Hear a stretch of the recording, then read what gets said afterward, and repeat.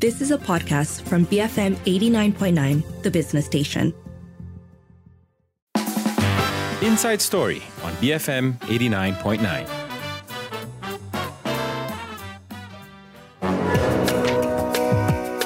Good evening. You are with Lee Chui Lin and Sharat Kutin. Tonight, a deep dive into the life and career of the Prime Minister, Datuk Sri Anwar Ibrahim. For this, we're going to be joined by Emeritus Professor Kubu Tek, who's recently written a book on the man. So let us know, do you have any questions for our guest, but also a broader one. What do you think of Anwar Ibrahim as a leader? That number to call 7733 tweet us at BFM Radio and send us a voice note or WhatsApp at our U mobile number 018 789 8899. This is Inside Story.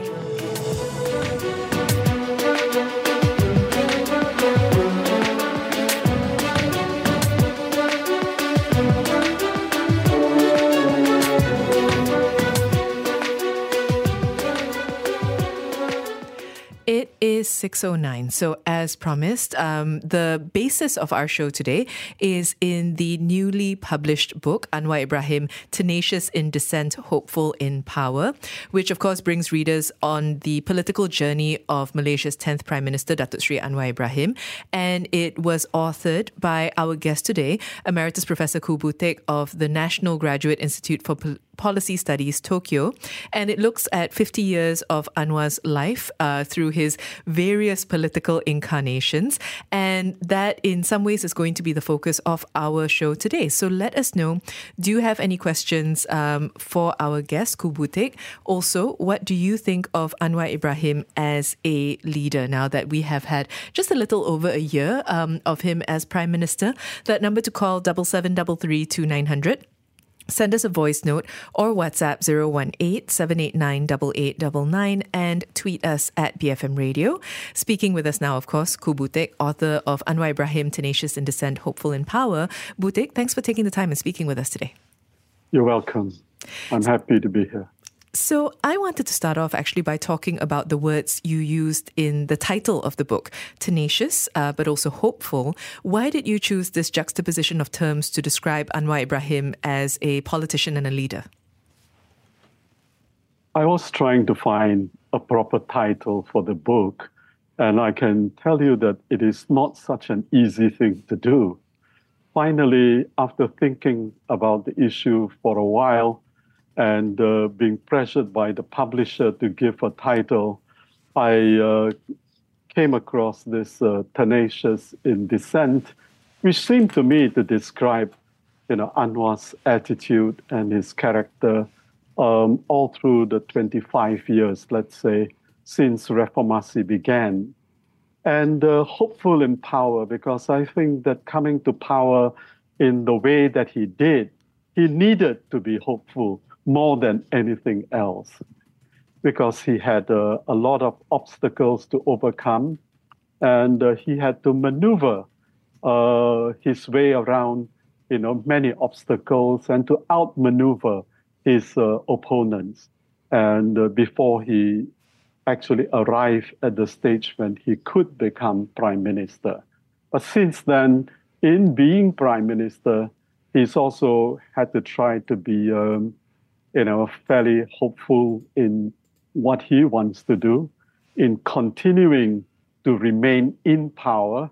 And so the tenacity that he showed while he was in dissent for about 25 years after Reformasi, I think has carried on. But this time, it is much more hope in power rather than tenacity and dissent. Butek, I was, unlike Lynn, I was taken by dissent and power rather than tenacious and hopeful. But so my question, I wonder if people picking up this book might see this as a guide to how Anwar Ibrahim will be as Prime Minister. Is Anwar's 16 years in government a better indication of how he will govern than either his early years as an activist or his decades after his sacking?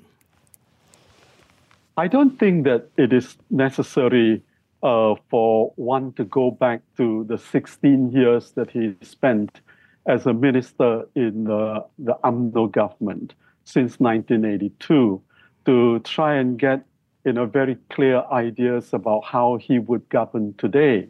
I mean, we have to think that today he is prime minister for all the obstacles and all the difficulties that he has had to go through. And being prime minister is considerably more difficult, more, much unlike, being a junior minister and then somewhere a moderate level minister and then a senior, deputy minister, a prime minister, and so on. So I don't think that one can necessarily go back to those 16 years and try to grab out many lessons. Let me say that I think as prime minister, he's trying to do his job differently from that time. Of course, there are many things that would be the same. I mean, he would have better ideas than most people who never was a minister before, let alone a deputy prime minister. He would know much better some of the things that he had to deal with, let's say in cabinet meetings, in the making arrangements with his ministerial colleagues to get the projects implemented, to get policies implemented, to get things studied and proposed to the government as a whole. But if we then extend that conversation to not his previous ministerial tenure, but instead his time as opposition leader with the rallying cry of reformasi or reform, how have those years then informed, or what kind of lens do they offer for us to look at him as a prime minister? That's a useful question to raise, because while he was a dissident, politician in the last, let's say, 25 years, although, quite a number of those years were spent in prison, he was focused on fighting two things more than most other things. He was really focused on, combating corruption, especially in the high places, among high-level politicians, and among, very rich corporate characters. That was one. And the other thing was, he said he was going to fight and confront authoritarianism in favor of what he later called Muslim democracy. And I believe that in fighting those two issues over those years, he has gained quite a lot of experience, which we are now seeing after 1 year of his being in power. And we can argue about how pure, his moves have been, in terms of being anti-corruption, or how pure his moves have been in being against authoritarianism and for democracy. But nonetheless, we can see many kinds of indications that, his focus on these two issues in particular has remained with him. We're speaking today with Koo Butik, who is the author of a new book on Anwar Ibrahim titled Anwar Ibrahim, Tenacious in Dissent, Hopeful in Power. We are talking about Anwar's sort of ideas, his leadership, his career. If you have any questions, let us know. But also, what do you think of Anwar Ibrahim as a leader? That number to call is 77332900. Send us a voice note or WhatsApp 018-789-8899. Tweet us at BFM Radio. Brainy, fancy material. BFM 89.9. It is 6:18 and you're listening to Inside Story with Lynn and Sharad. We're talking today about the Prime Minister, his career, his leadership, along with the author of a recent book about those very things, Koo Butik, who is our guest today. So just to continue this train of thought, right?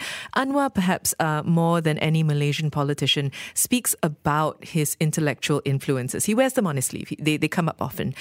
In your book, you suggest that he has evolved considerably in his thinking about politics and society over the years. Is he a political chameleon, or is a more helpful way to think about it that he's intellectually open?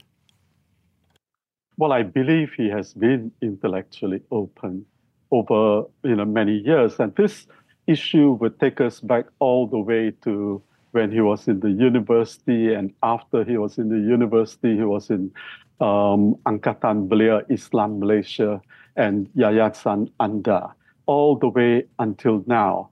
I believe it is unnecessary here for us to try and work out the different stages in which he might have changed. But he certainly has changed considerably, I think, as a politician, and even before becoming a politician.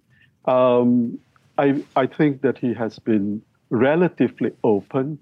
And if you take various issues like his Islam, for example, I mean, a lot of people have constantly referred to Anwar as an Islamist. In the past, they might have said a firebrand Islamist. They might have said a real extreme Islamist.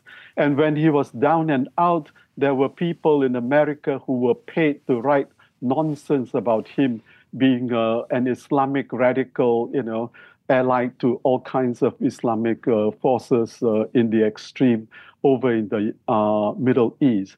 But I believe he has tried to be quite different. And let us take, for example, his politics today. And if you look at the multiracial politics that he has been hanging on to since the first day he became prime minister, I believe that is of some importance in showing how he has changed over many years. I mean, at the time when he was still deputy prime minister, he might not have been, anything like a politician who spoke on, racial themes all the time. But he was never really a big promoter of multiracial politics. Today, you may say that he still hasn't really come out to say, okay, this is my multiracialism, and these are the kinds of things that I wish to do. But nonetheless, if you look at his coalition, if you look at the kinds of things that he has done, the anti-corruption, for example, the fight against authoritarianism, and other things, I believe he has been reasonably multiracial. And in that respect, he has changed from about 1998, after he fell from power, all the way until today. So I believe that that is one thing that he has changed. Now, some people usually say, look, a leopard cannot change its spots. You can go back to I believe, the Old Testament, but I'm no expert on the Bible at all to be able to tell you this thing. People say a leopard cannot change its spots, and they suggest that, Anwar is that kind of a leopard. But, a Japanese colleague of mine, a retired professor, once said to me, in the Chinese classics, he said, there is this thing about how a wise man usually changes his position when he finds that conditions are such that he has to change for the better. So if you take it, in that sense, earlier you were asking me about whether Anwar was a chameleon. I believe that something like this has been happening.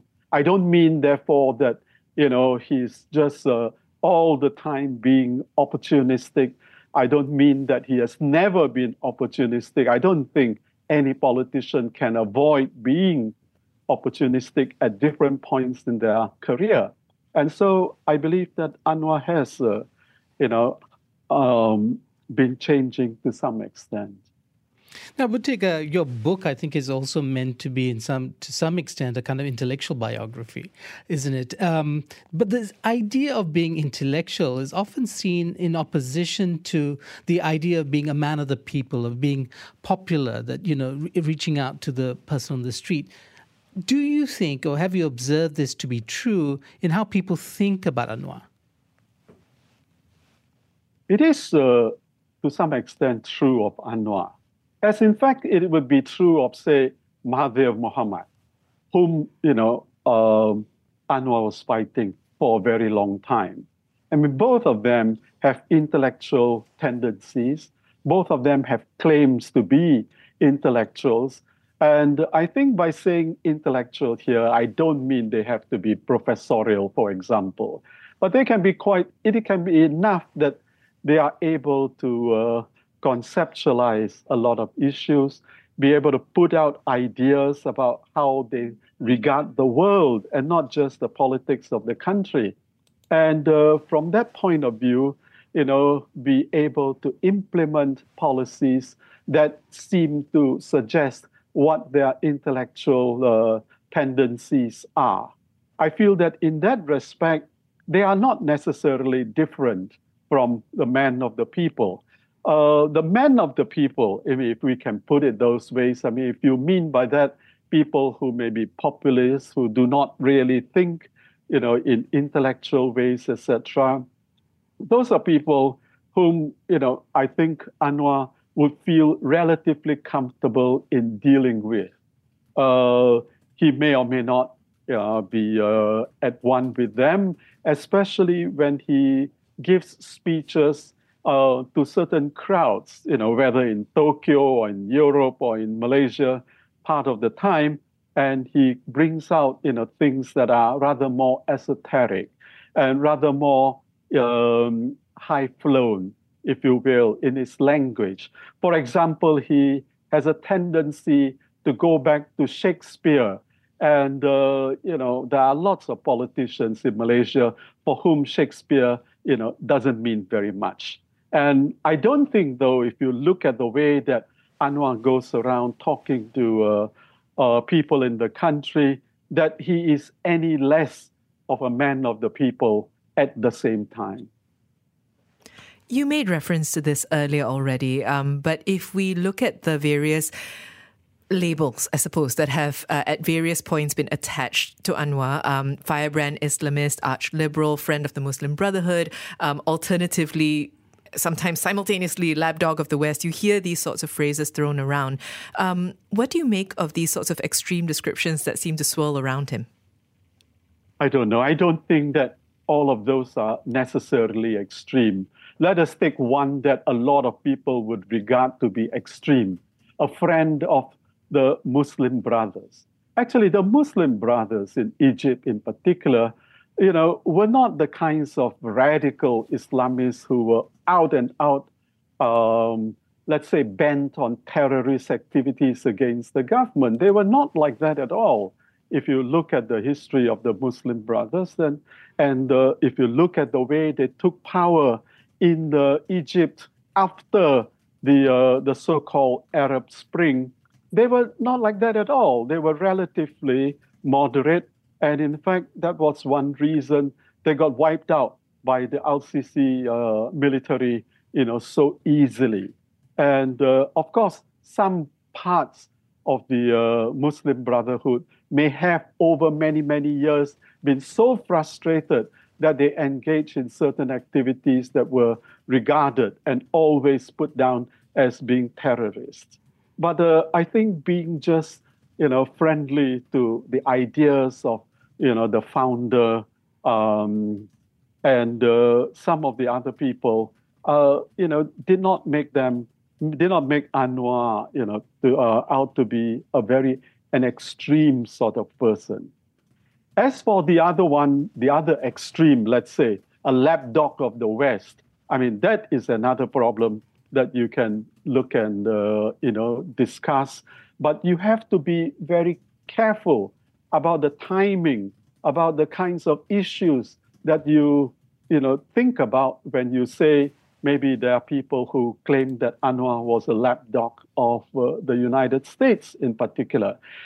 After the 1987 crisis, he was, relatively neoliberal, if you will, in the way he thought of solutions to the crisis. But he was never out and out a neoliberal. And if he was very friendly to people like Paul Wolfowitz and so on, it was partly after, he had been jailed and so on, he needed the kinds of support that these people could give him. And I think that if one were in his position, one would end up being with one's supporters from the West, from the East, from wherever. And it just happens that some of these guys were, from the United States, which, was the biggest power around. And therefore, it was easy for people to say that he was a lapdog. But if you go through a whole series of speeches that he gave, especially during the periods when he was out of jail, he was not necessarily a lapdog of the West. Although, I can think of situations when he sometimes said things that made himself sound like that kind of, supporter of certain parts of the West. Right? But he has been critical of the West in different things. He has been critical of the West in its reaction to the 9/11 issue, to the Arab Spring, and to the end of the Arab Spring, and so on. As for the third one, what was it that you said? Was it about being a firebrand? I think that it was Islamist, which we talked about earlier, and we will return to these points. We'll return to these points in a little bit. We do have to head to the news, but we will continue our conversation with Koo Butik after this. Let us know if you have questions for him and also what you think of Anwar Ibrahim as a leader. Keep it here, BFM 89.9. Break from monotony. BFM 89.9. It is 6:39 and you are listening to Inside Story with Lynn and Sharad. We are talking today about the Prime Minister, Datuk Sri Anwar Ibrahim. I laugh because most news stories are actually in essence about him, but today is really more of a deep dive into his ideology, his ideas, his career, and we are joined and have been joined by Emeritus Professor Koo Butik, who recently wrote a book called Anwar Ibrahim, Tenacious in Dissent, Hopeful in Power. Butik, thank you for staying on the line with us. So if we look at maybe if we get into the ins and outs of the politics, what does the formation of Pakatan Rakyat, bringing together PAS and DAP, initially into an electoral pact, later into a coalition with a common policy platform, what does that tell us about Anwar's political skills and ability to speak to very different stakeholders? Well, I think it actually speaks very well for his ability to pull together, different parties that had differing or contrasting, ideological and other tendencies. And this has been happening ever since, Reformasi began with the formation of PKR, Parti Keadilan Rakyat, with PAS at that time, with DAP, and with Parti Rakyat at that time. In fact, you could even go back and say that, there was a period after Anwar's release from his ISA detention when he led an Anti-Societies Act amendment campaign, that he was already able to bring together different groups, different NGOs into a common front for the pursuit of certain goals. And likewise, when they started and they worked on the first Bersih of 2007. So in my opinion, all this suggests that he has been able to get together people to work together. Now, in saying that, I don't mean that he doesn't, or he has never met problems, some of which he couldn't resolve, some of which they just had to, leave aside. And after all, when you look at how PAS has broken away, there has also been, failures on his part. But that was a part that came up when he went to prison again in February of 2015. So one can speculate on these things. I do think that there has been some ability on his part to bring people together to work. Butik, obviously he continues to demonstrate his coalition building skills. We have, in fact, a listener who's written, Puay Lim, she's written in saying, has PM Anwar painted himself into a corner by allying with UMNO to form the Madani government? How can PKR and Keadilan members move their own agenda in the current power structure? Well, I think the clue to what you're saying is the current power structure. It was a power structure that Anwar had to deal with in order to become prime minister. Now, a lot of people will suspect and say that many kinds of compromises were struck between Anwar and the other coalition partners, and not just UMNO, but that UMNO was key to the compromises and to the construction of this current power structure. There must have been compromises of all kinds. I shall not go into the details, some of which I think we don't even really know about. Some may have to do with Sarawak, Sabah, small groups, and so on. So I think that these are the sorts of things that politicians have to deal with. Now, for the person in the street or Anwar's supporter, let's say, or even somebody who may be critical of Anwar, the question is whether you can live with this power structure, a power structure that has many different kinds of warts on it and many different things that people are not generally happy about. But I believe that a lot of people probably at that time felt that, well, even if you have to have, UMNO, you at least would have a government that did not have the Perikatan Nasional. And for a lot of people, that was primary.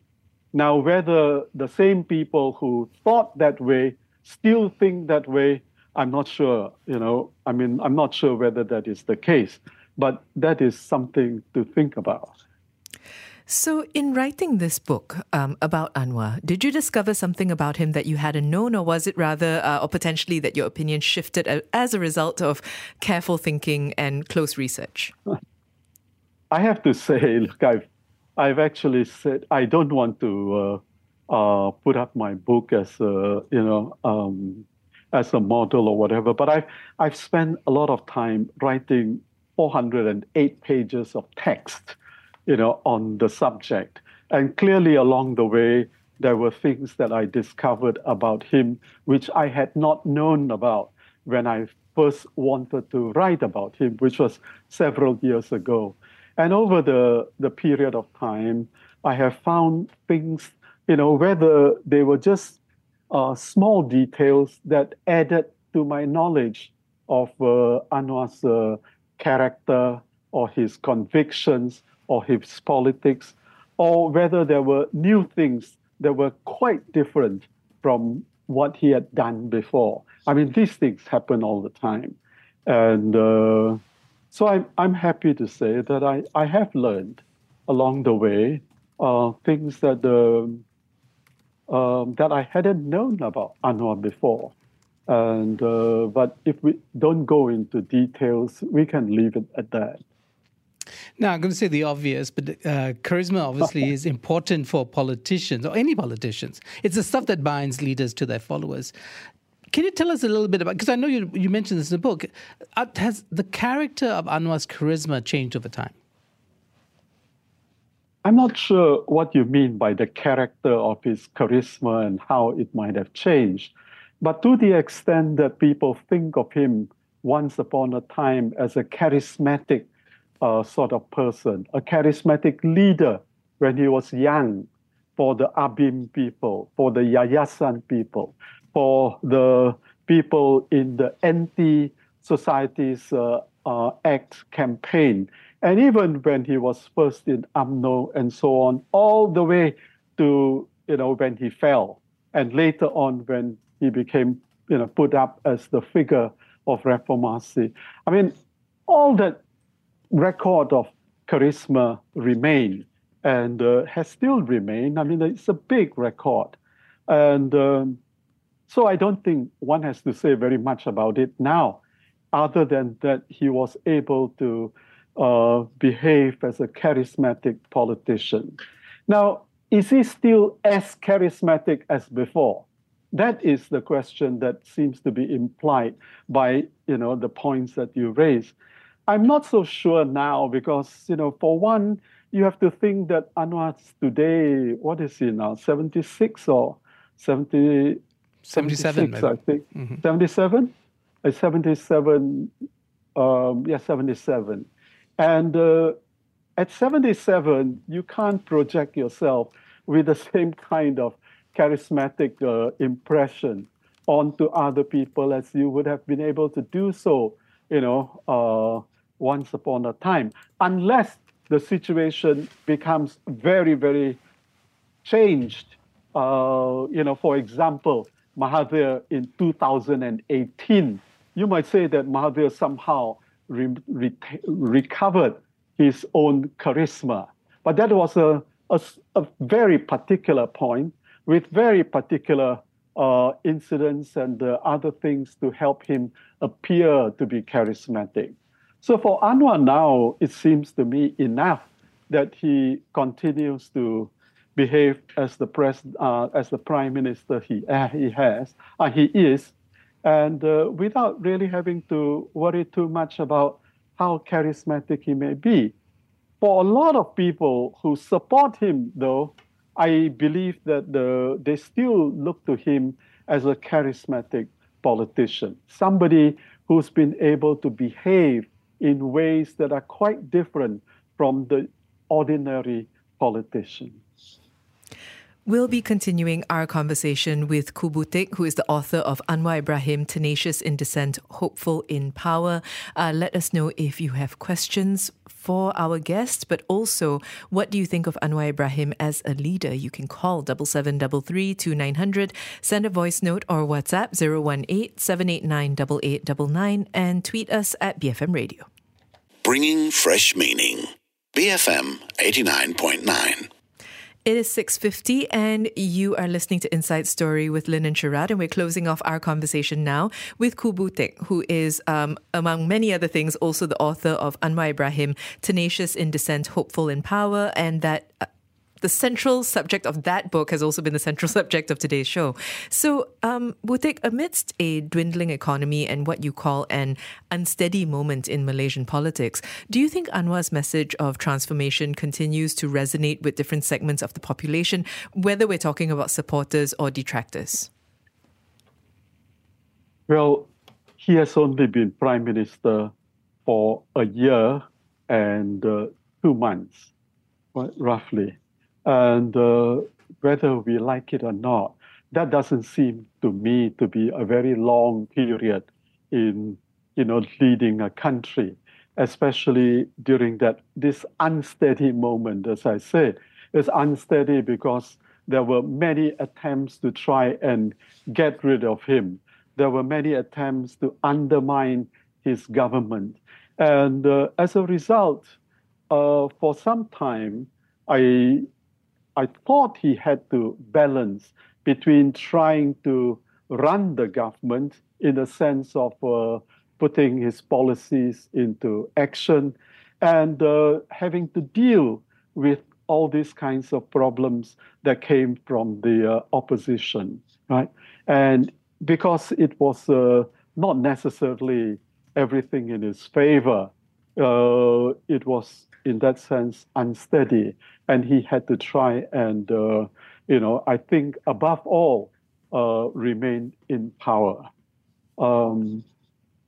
Most people say the economy is dwindling. I believe that maybe it is true. I haven't looked into the economy as much, in recent times. I can see that the ringgit has declined in value. But how much of that has to do with just forex movements that were unavoidable is something that I don't really understand very much about. I haven't, at least at this point, I haven't gone into looking at it because I'm trying to look at other things, not necessarily connected with Anwar. Okay. Other than that, the economy seems to be going along. It has a relatively, small rate of growth, I believe, and it still has investments. And to the extent that these things can continue, I believe that people will have to deal with the situation as they find themselves to be in. Anwar has said that he would try even in his budget speech before, he had already said that he would try to help the disadvantaged, groups in the society, many disadvantaged groups. And he has tried to do that. Sometimes just providing funds, sometimes providing projects, sometimes trying to speed up things for them. And now, he has to deal with other issues like, how should I say, the pension issue and so on. And perhaps, I think people might have to give him a little bit more time to see how things are going to come out.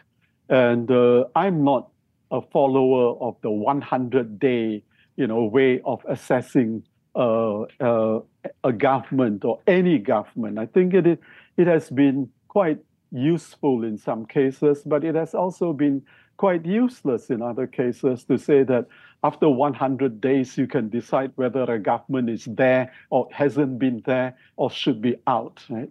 And so I tend to try and look at events as they come up, some of the anti-corruption issues, for example, that are happening now, and trying to pay some attention to how these might develop.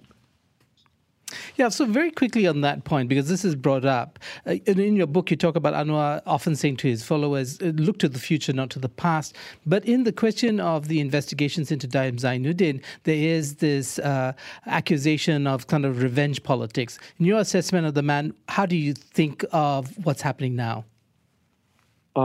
Assessment of which man? Of Anwar. Oh, okay. I mean, it is a possibility that all these moves against Daim Zainuddin were, prompted partly by emotions of revenge, emotions of trying to pay back, Daim for the wrongs that were allegedly committed by him against Anwar over many years. It is possible. I do not know for sure that what is happening with Daim and his family now are, the direct handiwork of Anwar in the very specific ways in which the case is going on. He has said before that he didn't want to go back and charge some of these people, the oligarchs, with corruption. But perhaps lately he has felt, being challenged by different groups, including people like him, people like Daim. This is just speculation, and maybe he's trying to do something about it. But I do not know exactly how this whole thing will come out. Right now, I believe, Daim has only been charged with not declaring his assets. We haven't gone into questions of corruption yet, as far as I can see from the news. Butik, we have just a couple of minutes left with you. Broadly speaking, we do get a sense, hearing from listeners, from the messages we get, that there are very deep-rooted concerns and anxieties about the direction of our country and its politics. What's your feeling about this? Where are we headed?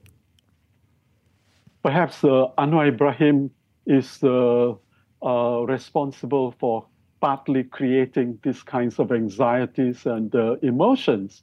Because all this while, as an opposition leader, he has been going after the problems of the country over and over and over again.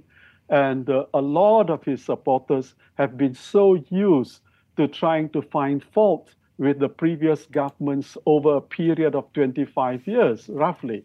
And so as a result, just because their man is the prime minister doesn't mean that they have stopped looking for problems. But there are also people who don't support Anwar who are also pressing the point. I guess we should have to accept that lots of people are perhaps not that happy. And we would have to see how Anwar can deal with this matter. Butik, thank you so much for speaking with us today. Okay, you're welcome. You've been hearing from Koo Butik, who is the author of Anwar Ibrahim, Tenacious in Dissent, Hopeful in Power. We will continue our conversation after this about the Prime Minister. We are asking you, actually, it's quite a specific question. We're getting a lot of answers already. What do you think of Anwar Ibrahim as a leader? You can call us 7733 2900, send a voice note or WhatsApp 018 789 8899, tweet us at BFM Radio.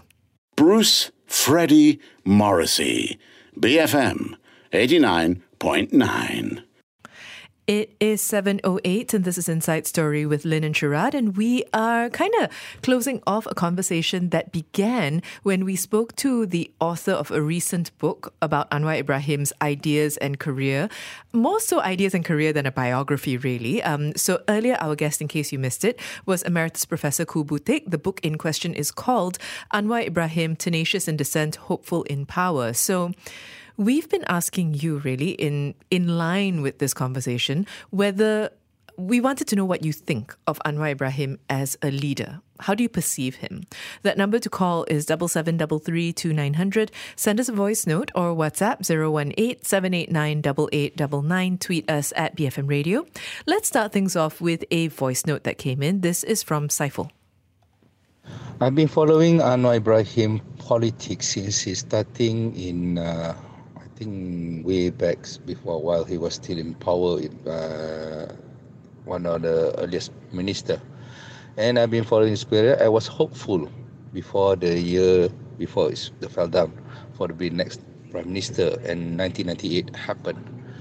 And 1998 happened, and after that I've been together with his party PKR for a long time until 2018. In my humble opinion, Anwar Ibrahim is a very intelligent person with a very good heart, and on top of that, a very strong will. And this is the character that we need in the leader. Sometimes we have to make a decision that's not unpopular with others for the sake of the country. And Anwar Ibrahim managed to juggle it in such a way that is a peace to the majority of the Malaysian. The only thing is right now, we have he's not being a populist. He's being a politician, a prime minister of Malaysia, and that is the character that we need. Because populist is just what we say doesn't really leave a good impact in the country itself. Because for us, Malaysia, we need a good leader. My real worry right now is the succession, because he's already 77. I'm not going to look at Anwar Ibrahim to be a prime minister for more up to 90s. No, it won't be happening like that, because we need the next leader. And for me, PKR need to really hide up or need to go over the hurdles to get the next line of politician that can succeed Anwar Ibrahim, because Anwar Ibrahim is too large of shoe to fill up, and so far I don't see another candidate that can replace him. And I really hope for the next couple of years that all parties under Pakatan Harapan will buckle up and try to make the best for Malaysia, and PRU16 will be a very, very interesting election to come. Saiful, thank you for that. So I think top marks, it would sound like, for the Prime Minister. Concerns in a larger sense about the party more so than the man. Yeah, I think, Saiful, you make a very excellent point about succession, something that's not talked about, partly because Anwar has just come into office, after years of struggle outside the kind of the corridors of power. But I think the question, as you put it, is rightly with his party needs to, not that it's guaranteed that his party is going to be in a leading position in the next election. Whatever it may be, the question for Anwar himself will have to be succession. In countries like Singapore, perhaps because the People's Action Party, they controls things so so much that they can start talking about succession, almost like in terms of generations. We don't quite have that here. But I take your point, that is something that's necessary if we're looking to build a generation of politicians who are, as you put it, not populist, but those who think for the country. I think this populist thing is interesting because around the world, we've been seeing this increasing lean towards populism, right? And it makes sense. I mean, if you think about people who are populist, generally, they're the ones who are perceived as speaking most directly. They make popular statements. They people please, even if it doesn't sound like they're people pleasing. These are all qualities that lend themselves well towards becoming popular. I think it's interesting, Saiful, that you specifically say, I don't think he's being a populist, because you could argue that he came in at a point where it would have been easy to expect him to be, or people almost wanted that. Even if they didn't want it from Anwar himself because they wanted a reformist and so on. You could argue that, and I get the sense, that people really wanted a prime minister who would feel popular or feel caring. I think there's a reason why the previous prime ministers leaned so heavily on this, short-lived prime ministers, why they leaned so heavily on this idea of we are providing, we are caring, we are careful about you, we watch what you want. And I think that people still expected some of that and maybe aren't seeing what they think is enough of it. Yeah, so you either lean towards the kind of paternalistic model, I am your father, which people seem to like. I mean, up to a point. Yeah, they do. And, and you can see why. People want security. In a time of crisis, you retreat to figures that are secure, right? Anwar's not playing that game, it seems to me. But you're very right. I mean, in the sense that there will be a need for Anwar to think about the long term in a world where it's the electoral cycle that determines. And in Malaysia, we've seen not even within the not even an electoral cycle, where now, in fact, His Majesty, who's departing, is one of his last messages is keep this government. And I think he sees the detrimental effect of not even having a government that lasts a single term. Bolo says, I would be surprised if there's negative feedback on PMX on this channel, echo chamber and all that.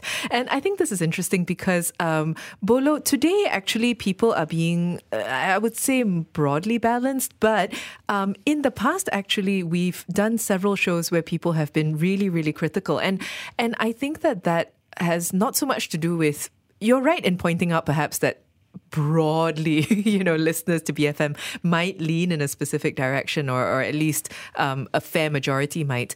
But I think it actually speaks to how difficult the times are right now, that we've actually heard a fair amount of criticism, maybe not today specifically, but in general.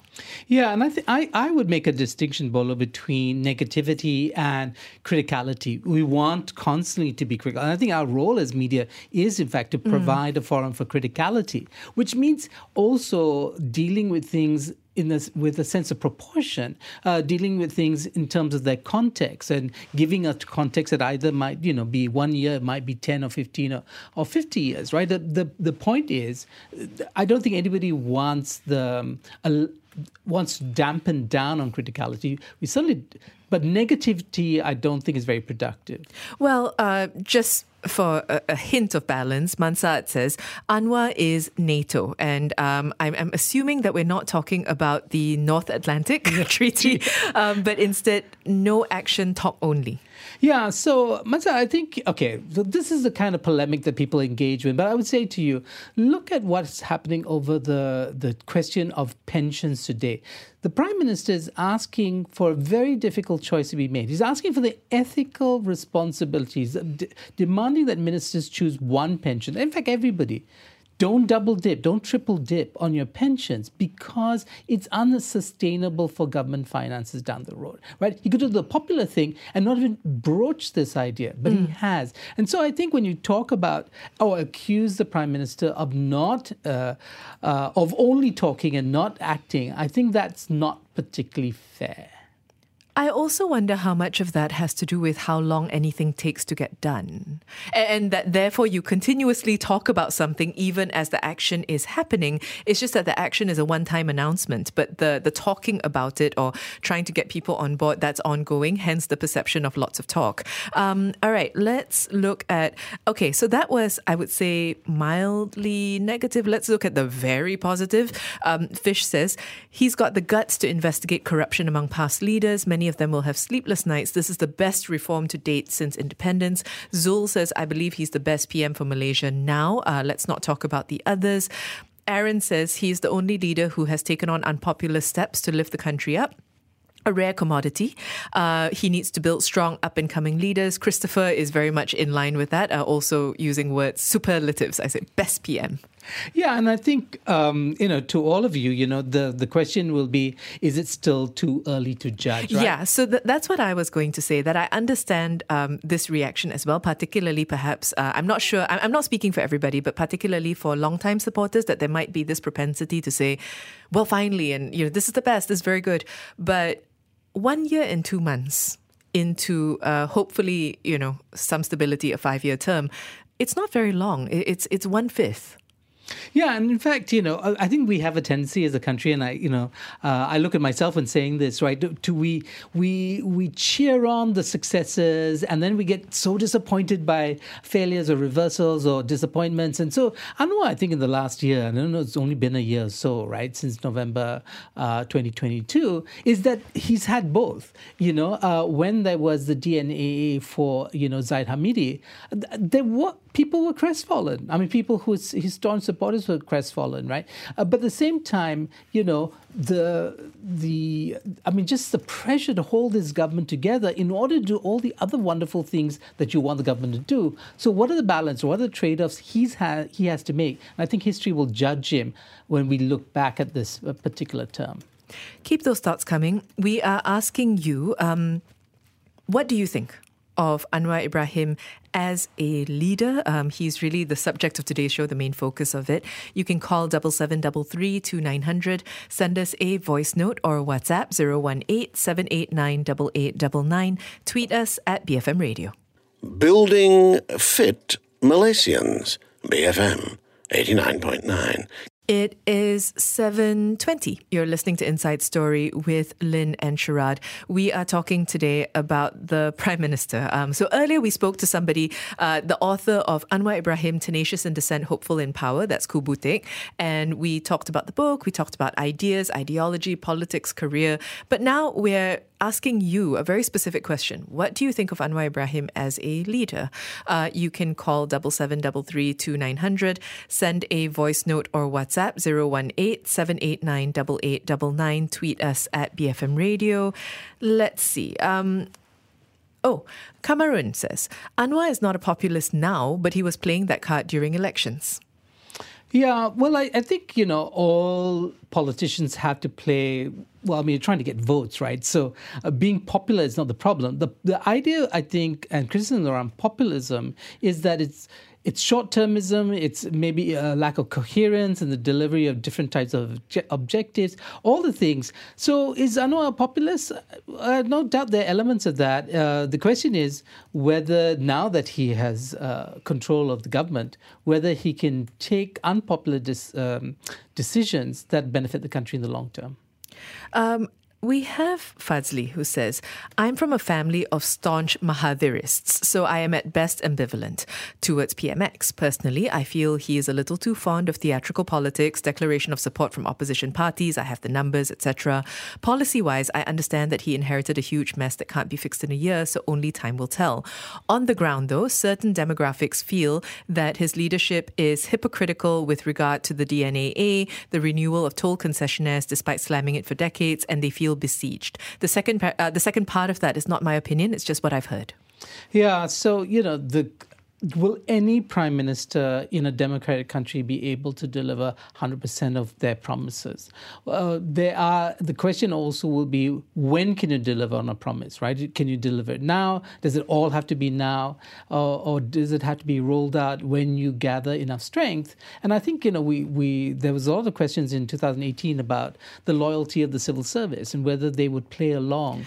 And that's something that, any prime minister getting the power with policy initiatives will have to contend with. Well, I'm interested in that point about theatrical politics, because I think it speaks to the issue we were talking about earlier with charisma and the different ways in which politicians access that charisma, stay charismatic, how it is that they push that.